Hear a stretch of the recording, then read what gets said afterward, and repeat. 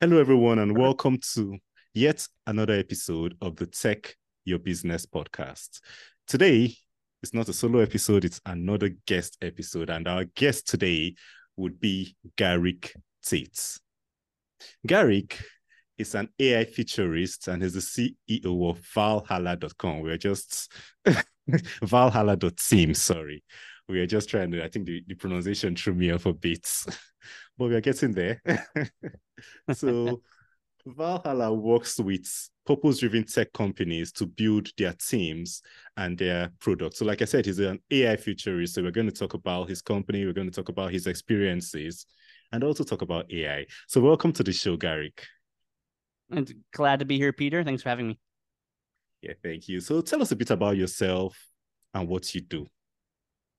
Yeah, so I'll give the long short version. I was born in the northwest of the USA and came from a family of entrepreneurs. Um, Wow.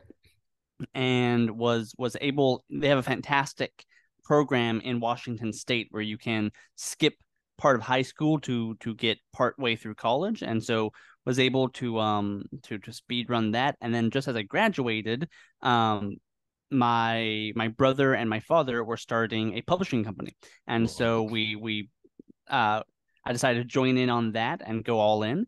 And about a little bit less than a year later, flew out to the Philippines. So I've been based out of here for 10 years now, Hmm. um, and have had funnily enough, actually arrived here on the day of Typhoon Haiyan, which I'm not sure if people remember that, but that was the largest typhoon to ever hit landfall, and that was the day our plane arrived. So it was quite an adventure, being in a foreign country on the day of one of the worst typhoons to ever strike. But picked ourselves up. Obviously we uh had a lot of ups and downs going through those 10 years, but now have three successful companies. And the one that I spend most of my time running is Valhalla, which is our software and IT company, and where we're focusing on AI. That we do use AI across all three companies. So that's the long of the short.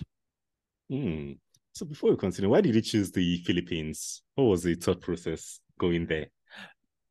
Well, uh, we actually originally were hiring all around the world. So we had some people. I think we had one person from Scotland actually. So it was not so part of the UK.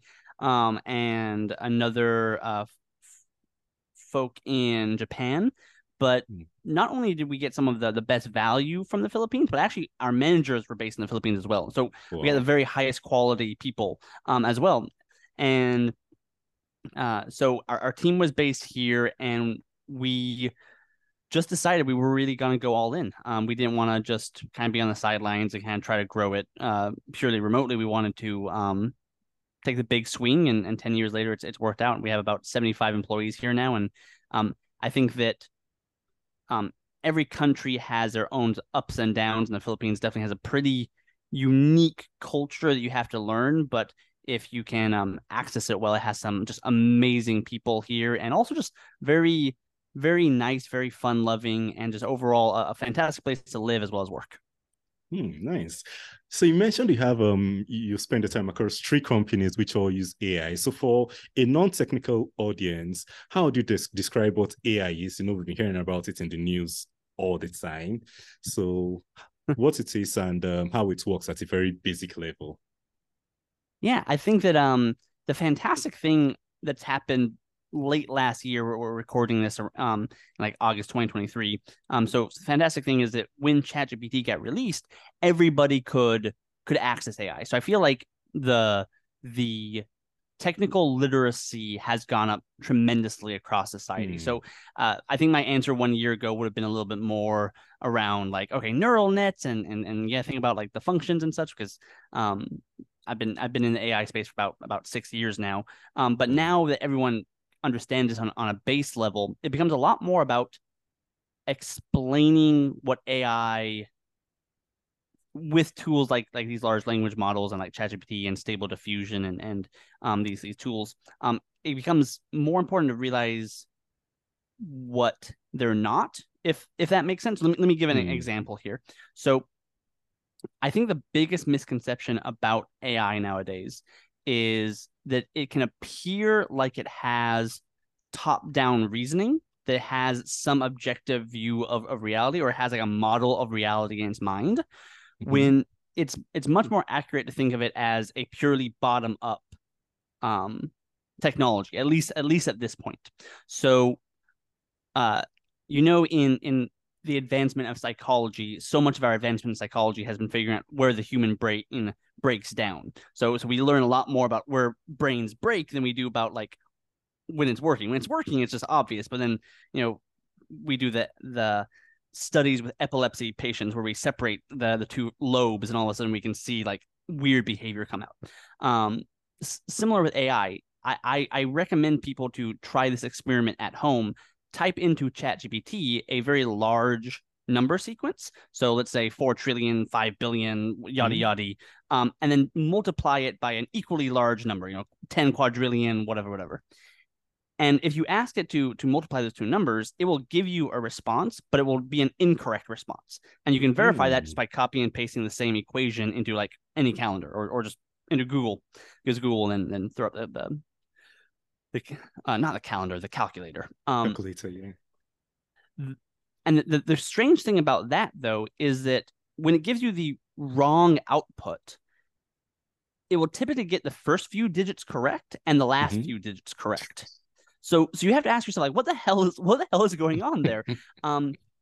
Because you would think it's a computer. Computers are really good at math, but these AIs are working on a completely different methodology than how we build Mm. calculators. So all of computer science for the last, many of the last major advancements outside of AI have been advancements in top-down thinking. So you can think of these as like algorithms, where they will perform things in a predictable way, and it'll be top down. You'll follow a series of instructions, and it follows it to the letter, and then you'll get the expected output. With these AIs, they're going from a bottom up approach, which is basically pattern recognition. It's just a fancy way of saying pattern recognition. So going back to that number, and you can try this at home. I urge you to try it. Type in ChatGPT. The reason why it will get, if you ask it what's 2 times 2, the reason why it'll get 4 is because it's seeing that question appear so often that it knows the answer. But if you ask a very specific question, 10 quadrillion, et cetera, Yeah. no one's asked that question before. It doesn't have enough data to get the response. Mm. But it knows already the pattern of multiplying large numbers. It does have a pattern of the first few digits and the last few digits, because you can basically derive those from the first few digits of the numbers that you're multiplying against each other. So the weird thing is, as a human, I don't think I would be able to do that. I wouldn't be able to guess first few digits as a human, but the AI can. So it's for me, that is a really fantastic example of seeing where it's breaking down, where it can't answer the question. It will think it knows the answer because it's hallucinating, and we can talk about a little more about what hallucinations are and what generates them. But fundamentally, it is a bottom up approach that is running to its limits. And so I think that's a really useful glimpse into what AI is good for and what it's not good for. Interesting. So you said you spend your time across 3 companies which all implement AI. What are they, and how do they implement AI in their workflows? Great question. So we have a publishing company. That's the one that we had founded 10 years ago, and it's still kicking today. Now with better managers and a better CEO than we ran it. And they are doing a fantastic job there. We implemented AI in that company, particularly in the marketing material. So creating short videos and graphic marketing posts for the books, largely fiction and romance books. So you imagine using a tool like Midjourney to create marketing materials, and then augmenting the entire marketing workflow with that technology. Our second business is our VA company, which is it's called Rhea, which stands for Remote Executive Assistant. It's a premium VA company for executives. And there we took the approach of training all of the team members, and the way that they had done it was really incredible. And I say they because it was my business partner's idea. Um, created a database where every assistant in the company was incentivized to add ideas to this database, listing everything that they could possibly think of that they could do with AI. And I believe there was actually a competition, and the winner was given an award. And then we had a fantastic database along with examples and training, so that any new VA that came in, because the VA, we take a very premium route, but that also means a lot of bespoke and a lot of customized based on the individual's personal needs.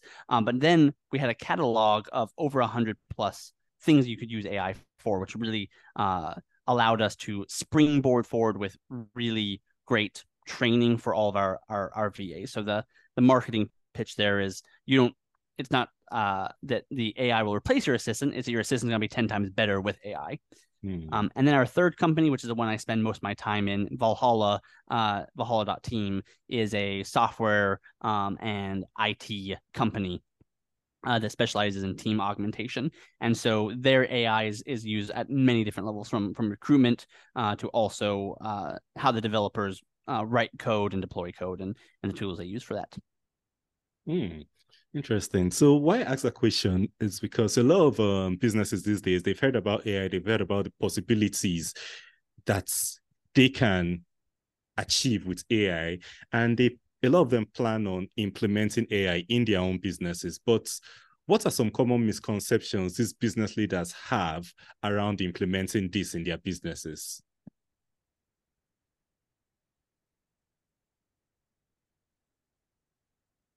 I think that the place where most of, I would say at least most of my clients get really tripped up with implementing AI in their company is that AI is ultimately still a inputs outputs game, which is to say that there has to be defined inputs of what goes in, and then there has to be defined output of what you're hoping to get out. So maybe that is a spreadsheet that's inputted, or maybe it's like three separate data points, and you want to output like a custom email as an example. Is it all that data has to be very, very clear, and it has to be easy to feed into the system. With these large language models, the thing that's amazing about them is that they've consumed essentially every part of the major internet. So like 10% of the internet, the 10% that we actually use. So it's like essentially the entire web that most people interact with. And so they're extremely knowledgeable, but they have to be guided. And when they're guided, it's a lot like nowadays guiding a teenager who's eager to please, but ultimately is very well educated, but doesn't know how, what is that you want. And so you need to be able to instruct the teenager how to do the instruction, and you have to give them all the data they need in order to give you the output that you're looking for.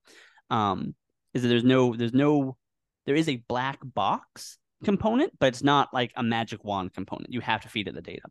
And so the way that the example I give for this is, if you have an accountant, and accountants definitely will be disrupted by AI, certainly not replaced, but disrupted. When you have an accountant who's a good accountant, they're not just looking at your P&L statement, which you might be able to feed that into an AI. They're so much more. They're also knowing what your goals are. They're knowing what your hopes and worries are. They would be able to tell what your tendency is towards risk. They would be able to understand you as a person and what your goals are, which basically comes from the inputs of your conversations with them. So if you want an AI that came in, if we're building AIs with the intention of taking over all of that material, we have to be looking at things far beyond just your P&L statements. They have to be understanding you as a person. So getting the inputs right there becomes very, very challenging. But still ultimately I think something that is on the horizon. So when analyzing your business, let's say you're a business owner and you're asking where can I where can I add AI? The place I encourage people to get started is to diagram in broad strokes what their business processes are and how they interrelate, specifically in the customer journey process. So from prospecting to converting into a lead, to converting to a sale, to then onboarding, to fulfillment, so on and so forth. Every one of those steps, you're going to have certain bottlenecks and certain inefficiencies. And then you want to target those inefficiencies where the inputs and the outputs are clear and where you have lots of examples, and that preferably are error prone, where you can want to improve the quality assurance. You want to improve the quality of the output. And then if the inputs are clear, then you can add AI into that component of your business with very little friction. So you say processes in the customer That was a very journey. long-winded answer, but yeah, I think. But I hope that's helpful. Yeah, I get that part. So in the customer journey, so where you have a lot of examples and things that are error prone, those are good places to start implementing AI with. So apart from that, what else can a business implement? What's some easy, quick wins they can have with AI that can encourage them to go deeper? I think some great areas to be looking at adding AI. Well, I mean, I think if you're going for just the quickest win, I don't think you're going to get much lower hanging fruit than just learning how to use. Just go with the gorilla in the room. There's lots of others that are even better, depending on what you need. But just go to the gorilla in the room at first, ChatGPT, and start using it more in your day-to-day workflow. And try to lead by example and get your team. I'm speaking specifically here to business owners, which is the area I specialize in. Get your team to be using it habitually in their workflow, because AI is a fantastic brainstorming assistant. It really is like a second brain that you can bounce ideas with. Even more effectively often than other humans, because the problem is that other humans can't always give you their full attention. And so it's a fantastic tool just for that if you're doing white collar work. The next level, once you have done that, I think there's a lot there that we could unpack about how to do that effectively. But assuming that your team is using it habitually and that you've implemented that digital transformation in your company, then the 5 slightly higher hanging fruit are typically in your sales and marketing. You're moving prospects through your funnel. The second would be onboarding and automating the onboarding process, because a lot of that is information exchange that can be handled by AI. The third is customer support. The fourth is employee support, which is like specifically employee training, employee manuals. If you are a very large company that has thousands of employees and people are confused about policies, creating a chat bot that has a knowledge base of all your company's information can be extremely helpful, because they can ask personalized questions and get the answers. And then number 5 is typically data transformation. So converting data or enriching data, such as reporting or other processes. So those are typically the 5 areas that I look at in a client's business. But the long version is that chain diagram I was describing earlier and finding the bottlenecks. Interesting. So earlier when we were answering, you said it's possible that when you implement AI in your accounting, it disrupts the accountant's job. And you also mentioned having your team habitually use AI because it's like a second brain and it helps with their productivity and everything. So now, with most teams, you know that there's a problem with change management. There's a problem with getting people to get used to new technology, new things, and make them habits, like you said. So what lessons have you learned around that change management and getting staff on board with AI? Yeah, it's definitely a complicated problem, especially in some parts of the world where the conversation around AI taking jobs has, I would say, a bit calcified into certain blanket statements that are, I often would argue are really just resistance to change in the first place. But when people are worried about AI taking their job, there are certainly some industries that are going to be more impacted than others. But I think a part of the conversation that is not we're not having enough is that many industries are constrained more by supply than demand. So the example of this, and I know I'm bouncing around between a lot of ideas, and I'll weave it all together here. The example for this is the ATM machine. When we were rolling out ATM machines, we thought that bank tellers, who 80% of their time was just basically punching numbers, were not going to be necessary anymore, or at least 80% of them weren't going to be necessary. But when we rolled it out, the exact opposite happened.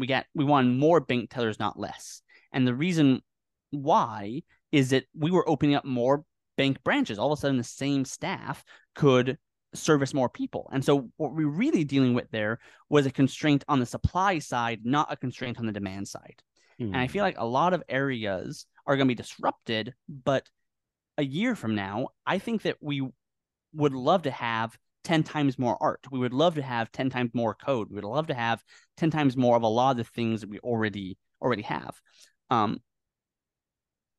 There will be some industries I think are more constrained from the demand side, which would be, I think customer service is a big one where if one customer service representative is 10 times more effective, we might not need the same number. I think we would want more, but maybe not 10 times more. Yeah. But even in those situations, the narrative is absolutely not that your job is going to be replaced by AI or machines. It's that people who are amplified, who are 10 times more productive, are going to take your job.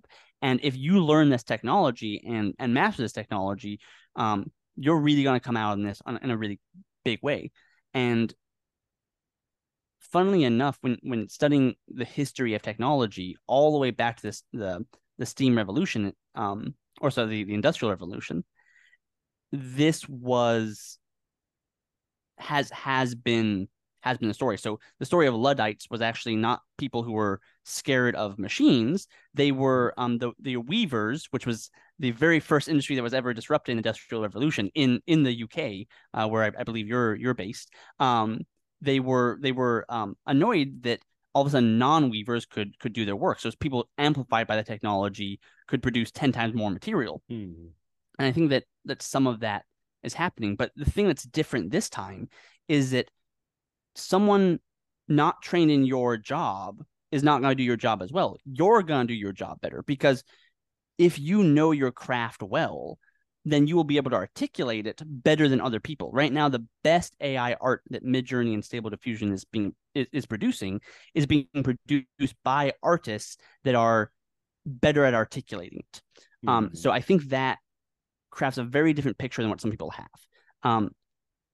If I'm leading a team or consulting a team, though, the version I give, sometimes I'll go in this longer explanation. The short version, though, is just the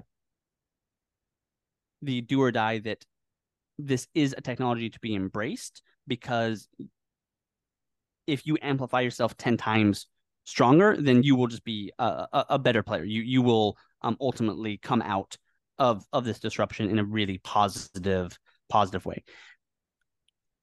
The second thing I advise people to remember is that if you are shrinking away from change and are worried and panicking, your brain will work less effectively. I think that the neuroscience has shown that you're about 32% dumber because the blood literally in the neocortex is being pulled back. There's less blood going to your neocortex, which is what allows you to be creative and take big leaps.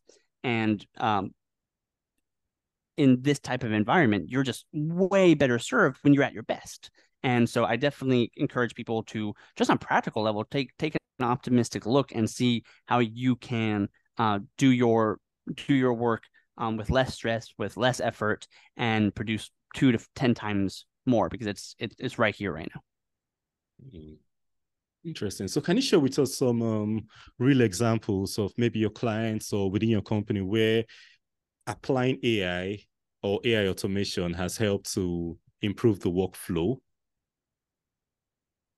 Yeah, absolutely. So one area that we've been using AI that's been really helpful, and we're currently rolling out more features, is in our recruitment workflow.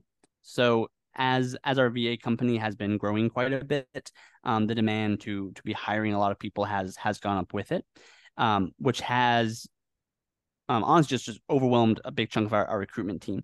And so in our own company, a lot of the AI we've been implementing has been in that department. So some of the areas that I can share is that there are certain handoffs and certain steps in the recruitment flow where you might want to create custom messages for the applicants to make sure that both their answers and their questions are addressed, but also they know very, very clearly where to go next in the funnel. And so taking their queries, typically in email or a chat format, feeding it into ChatGPT along with the context around their question and the next step, automates a lot of that and allows us to put a lot more people through the funnel. Additionally, using AI to analyze people's CVs. We've had CV scanners for a very long time, but now with large language models, they've started to become a lot more democratized, a lot less specialized. So there's really great tools out there for grading that, and also grading people's test results. If you have specialized tests and you want to grade people's, for instance, their reading level or their writing level, if they write something. These are all areas where we've been implementing AI really effectively just in our own company. Interesting. So when you look at AI, a lot of us realize it's limited. It's limited in what it can do. You gave us the example in the beginning where it recognizes patterns, not actually where it doesn't actually compute. And so looking at the future, what emerging or future AI capabilities are you most excited about for businesses? For business, that's a good question. I think when I'm looking at the future of AI as an AI futurist, a lot of what I spend my time doing is looking at the academic and the research papers, because that is at this point very rapidly changing business. So it's pretty incredible, because this technology is essentially doing what electricity did to power, it's doing to intelligence. So electricity allows us to better distribute power in this case being defined as the ability to produce work or produce force. We're doing the same thing now with intelligence. So you can add intelligence to multiple different processes, or add intelligence to different even physical objects. And so because it's still modeled off of us as humans, and business is all about humans just transacting with each other, it is very easy to apply. Like these what used to be very academic papers are now like affecting people's lives like within a month, as new models are being developed. So I think the areas I'm most excited that are coming in the academic pipeline, certainly I did not expect, but I'm very happy to see that these large language models are easier to customize and to train on smaller hardware. I was of the opinion until quite recently that the only major players here would be tech giants like the Amazons and the Googles. So like really only 5 companies that would be capable of building these things, and they would control all the data. But at this point, it appears that with some innovations, I would definitely recommend anyone who's interested in this to look up the white paper. We Have No Moat, which was supposedly leaked by Google. I don't think it was actually leaked, but that's another story. But if you just type that into YouTube, We Have No Moat by Google, there's some fantastic videos that break it down, that describe these tech giants don't have the moat they thought, because with specifically the leakage of the Llama model by Facebook, and then some white papers have come out specifically around chinchilla and low rank adaptation, LoRa. The price to build your own AI models has decreased significantly. And I am incredibly excited by both individuals and businesses able to control their own data, and to apply their own context into their own models, which I think really just democratizes this use of intelligence to just another level. And that really excites me and is very, very, very passionate for me. Nice. All right. So for business owners trying to implement AI, you've given them a couple of things, a couple of tips to look out for and everything. But let's look at the other way. Is there anything they should be cautious about? Are there any risks that they should take cognizance of before thinking of implementing AI in their businesses? I think that there are two major ones. One that I think is maybe talked about not while it's still not very well understood as a privacy aspect. I think a lot of people talk about that in black and white terms without fully understanding the situation. But what I would say about, I'll give one insight into the privacy model, is I think that we are going to be developing a new type of job that specializes not in SEO but in ASO, AI search optimization. Because I actually have a friend I had dinner with a month ago who is in the European home repair market, and he was figuring out how he can use AI for his client's business. And his client messaged him like 2 weeks later and say, "What did you do? Because now when I search 10 European companies in the home repair market, we are consistently in that top 10 list. We weren't there before." And so the reason is that it was such a sub niche that was not being used, but their name kept on being used in that part of the word cloud. The word cloud started to adjust. All of a sudden, their name started popping up at the top of the list. So I believe that the concept of privacy here, I don't think so much IP is really at risk, nor a lot of people's personal identifiable information. But there definitely is a tier where that has to be considered. And I think for a lot of people, they're actually going to be aiming for that because that's going to be their claim to fame. That's going to be their SEO. I think, though, a lot of people who are scared that, ChatGPT is going to steal their amazing business idea, that is really just a snowflake in a snowstorm. But if you're in a very niche down area of research or concepts, then certainly you can move the needle in a way that might leak data. So that's number one. Even while I can urge a lot of people don't have to worry about that, it's still worth considering depending on your IP. The second area, which I think is more concerning, is around hallucinations. So I mentioned hallucinations before, but that's just our way of describing when AI gets data wrong. But if you look at the way the AI works, that's not a bug. Like, that intrinsically has to be how it works. Because what it is essentially doing is that it takes in the entire input from everything it's said up to that point and everything you've said up to that point to it. It's layer one of data. Layer two is it then looks at all the combined knowledge it's ever seen as it scraped the internet. And then it chooses the next word in the sequence based on that conversation so far. So this is why it will give citations of papers that don't exist, because the way it's creating those citations is not by actually looking it up. Just like the number it's generating, it's not actually timesing 2 + 2 together.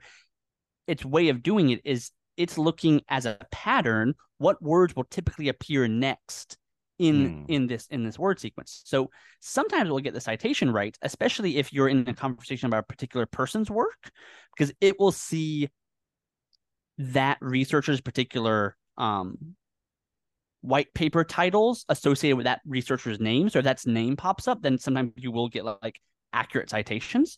But just as often, in my experience, actually even more often. I've heard some people are luckier with it. I'm not sure why. Maybe the prompt engineering is different. But in my experience, like 80% of its citations or URLs just don't work because it's Yeah. essentially just guessing based on the um on the context. So that's hallucinations, and I don't think there's really any way around that based on the fundamentals of how technology work. Um, the way that you solve for that is, in my experience, best used with vector databases, um, which a vector database is. Actually, I don't know if you want me to go into that. This is something that can apply to some businesses, but it's a pretty specific use case when you need it. I don't know if you want Yeah, me to go into that. yeah, yeah, you can talk about it. So so most people hear this term called knowledge base. It's creating your company's knowledge base, and then the AI essentially, when it's prompted, will first look at the knowledge base before it then checks the wider information web that it has. So it might have 10% of the internet installed, but if you make it a knowledge base based AI, I don't think that's the term for Mhm. it, but you make an AI with knowledge base, it will always check the knowledge base first before it checks its broader information. That can dramatically reduce hallucinations in the specific area where your knowledge base applies. So let's Hmm. say that you are a veterinarian and you've written many books on how to actually make animals healthier, and how to actually do that. Because the AI will check your knowledge base first before going to the internet, it's far less likely to make something up because it's more primed with the factual information in your sub niche. Um, those knowledge bases are created with vector databases. That's where the word vector database comes in, which is essentially just a fancy database that will enable the AI to do more complex, essentially still just control F searches. So if you do control F in a paper for like Frank, right, or like broker or whatever, it will just find that one word. In a vector database, it can not just find that one word, but find other words that are related to it, Hmm. um, which makes it far easier for complex queries or complex AIs to ask it complex questions and get meaningful answers. So that's the technology that drives it. And so I think that's the way we fight hallucinations, but it's part of the fundamental tech. It's very hard to eliminate 100%. Interesting. So as we get to the end of this episode, can you give some parting advice on how business leaders should approach AI to maximize the benefits and also minimize disruption to their existing processes? Then also, if you have anything you'd like to share to our listeners who are mostly business owners, that I might have not covered in this interview, please go ahead and do that. Absolutely, and this has been a lot of fun, Peter. I think we covered m- most everything in this talk. If you're just getting started on this journey, certainly the lowest hang. Let's say you're a small to medium business owner of 5 to 20 employees, and you have a million, give or take, in turnover. Um, the typical lowest hanging fruit is just to really be using this technology in your own workflow, lead by example, try to empower your team to champion its usage in the different departments that you lead and really make them feel responsible and make them feel excited. Give them a compelling vision of the heaven and the hell, so to speak, of the good things that's in it for them, how's it going to make their lives easier, better, faster, etc. And what's the the potential downsides of not using it as the entire industry is disrupted.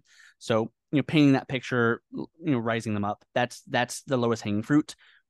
The next level then is thinking about it a little more systematically, top down, and that's really my most of my day job working with clients. And so, of course, reach out to me on LinkedIn if you need help.